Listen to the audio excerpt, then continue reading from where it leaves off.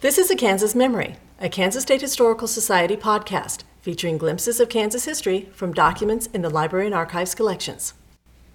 The Battle of the Bulge, Germany's last major offensive in World War II, was one of the most costly battles to the U.S., with roughly 81,000 American casualties. Historians can chronicle the battle, but it takes on a whole new meaning when recounted by someone who was on the front lines. Martin Jones of Osage City, Kansas, was there. He joined the 106th Infantry Division as a replacement in the winter of 1944. He was in the Ardennes forest, Belgium, where the Germans launched their attack. We were told it was a quiet area.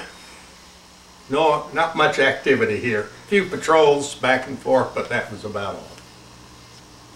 In Belgium, there is an important road junction called Saint-Vite, and the border was about 10 miles east of there. And these two regiments were out there east of Saint-Vite, and there were two good roads that joined a short distance east of Saint-Vite, one coming from the northeast to a little place called Schönberg, and another coming from the northeast. They made a V which met at Schönberg, and then like the base of a letter Y, one road coming back to Saint-Vite, which was an important road junction. Sure. Well, these two regiments were between those two good roads that met back of them at Schönberg. We replaced them, that division, foxhole by foxhole, command post by command post. Some of the positions were well dug in. But when we took over on December 10th, our division commander requested permission to move those two regiments back about 4 or 5 miles to better defensive position, and he was denied permission to do that. Everybody recognized that those positions would be extremely difficult to defend. But the Eisenhower and his staff said, we fought and died for that, and we're not going to give up 1 foot of it without a fight. So 2 regiments of the 106th Division took those vulnerable positions up there. Jones has an interesting perspective on the Allied General Staff and learning lessons from history. Now I must say some more kind of general. The Allied General Staff had 2 things they were convinced of. Both were misconceptions. The first one was that the Germans were licked. They did not have enough of anything to mount a significant offensive. We had pushed them clear out of France, back beyond the Siegfried line, into Germany.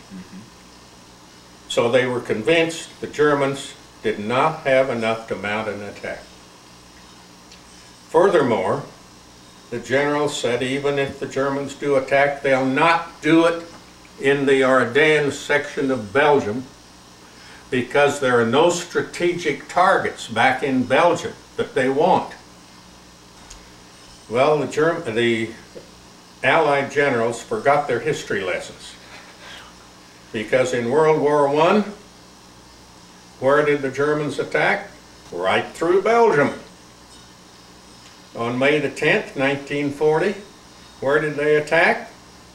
Not against the French Maginot defensive positions, through Belgium. They actually came through Belgium and attacked the French positions from the French rear. So the Allies made a number of decisions based upon those 2 misconceptions. They spread out 2 divisions, the 106th Division and another division, far too thin along the front lines. I think you were covering, 21 miles? Yeah, Each division had something like 22 miles to 24 miles to defend. And normally it's 5 miles? I had just come from Fort Benning, where we learned that 5 miles was the maximum you should ask an infantry division to defend. two divisions side by side had about 22 to 24 miles.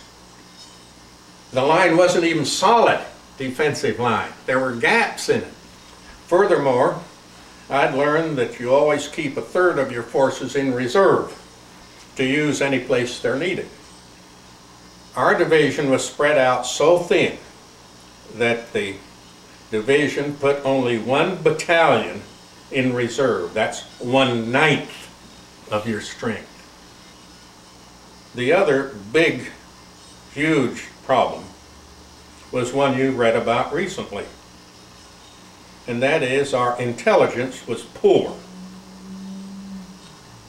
Our intelligence was poor before we invaded Iraq. That's nothing new. U.S. intelligence has frequently been poor. It was in World War II in December. Because the Allied intelligence lost track of a complete German armored division. And U.S. patrols reported several times that the Germans were amassing tanks opposite the Ardennes. And the Allied intelligence poo-pooed that. We got a report up on the front lines that the Germans didn't have as many tanks as we were reporting they had up there, because Germans didn't have the wherewithal to mount it. There were plenty of reports, several from civilians, that Germans were amassing tanks opposite the Ardennes area of Belgium. But the Allied intelligence refused to believe it. From early morning, December 16th, through the morning of the 17th, Martin Jones was in the heat of battle. Here he describes his experience along the front lines near St. Vith, Belgium.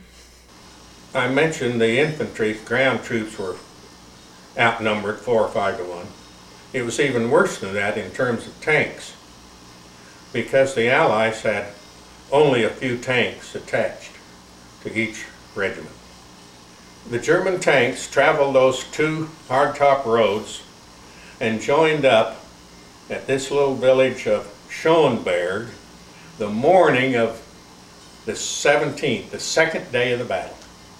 Now, our first orders were to hold our positions at all cost. Hold our positions at all cost.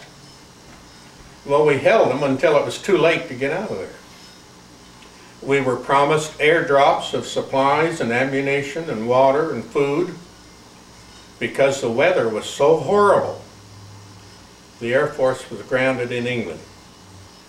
But we had had no ammunition for a day and a half, and this Colonel Cavender had been in private infantry in World War I, and he communicated with the colonel who was in charge of the other regiment that was trapped.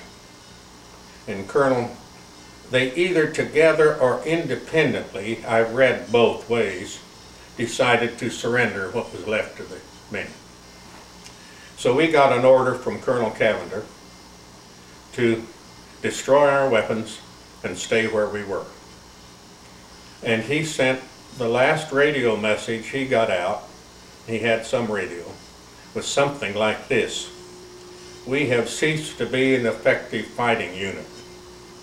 We have suffered casualties, and I'm not going to suffer any more casualties in a hopeless situation. I'm ordering my men to surrender." Now, it was certain that we were not an effective fighting unit at that time. I rather doubt that we ever were, because we had inadequate training. How were your men able to hold up with their lack of training during this entire barrage of overwhelming power? Well, it was terribly hard, but I just thought that's what combat's like, maybe. This was my first experience in combat, you know. It's hell, I knew that. This is one Kansas veteran's account of the Battle of the Bulge, gathered by the Watkins Community Museum of History for the Kansas Veterans of World War II Oral History Grant, funded by the Kansas State Legislature in 2005.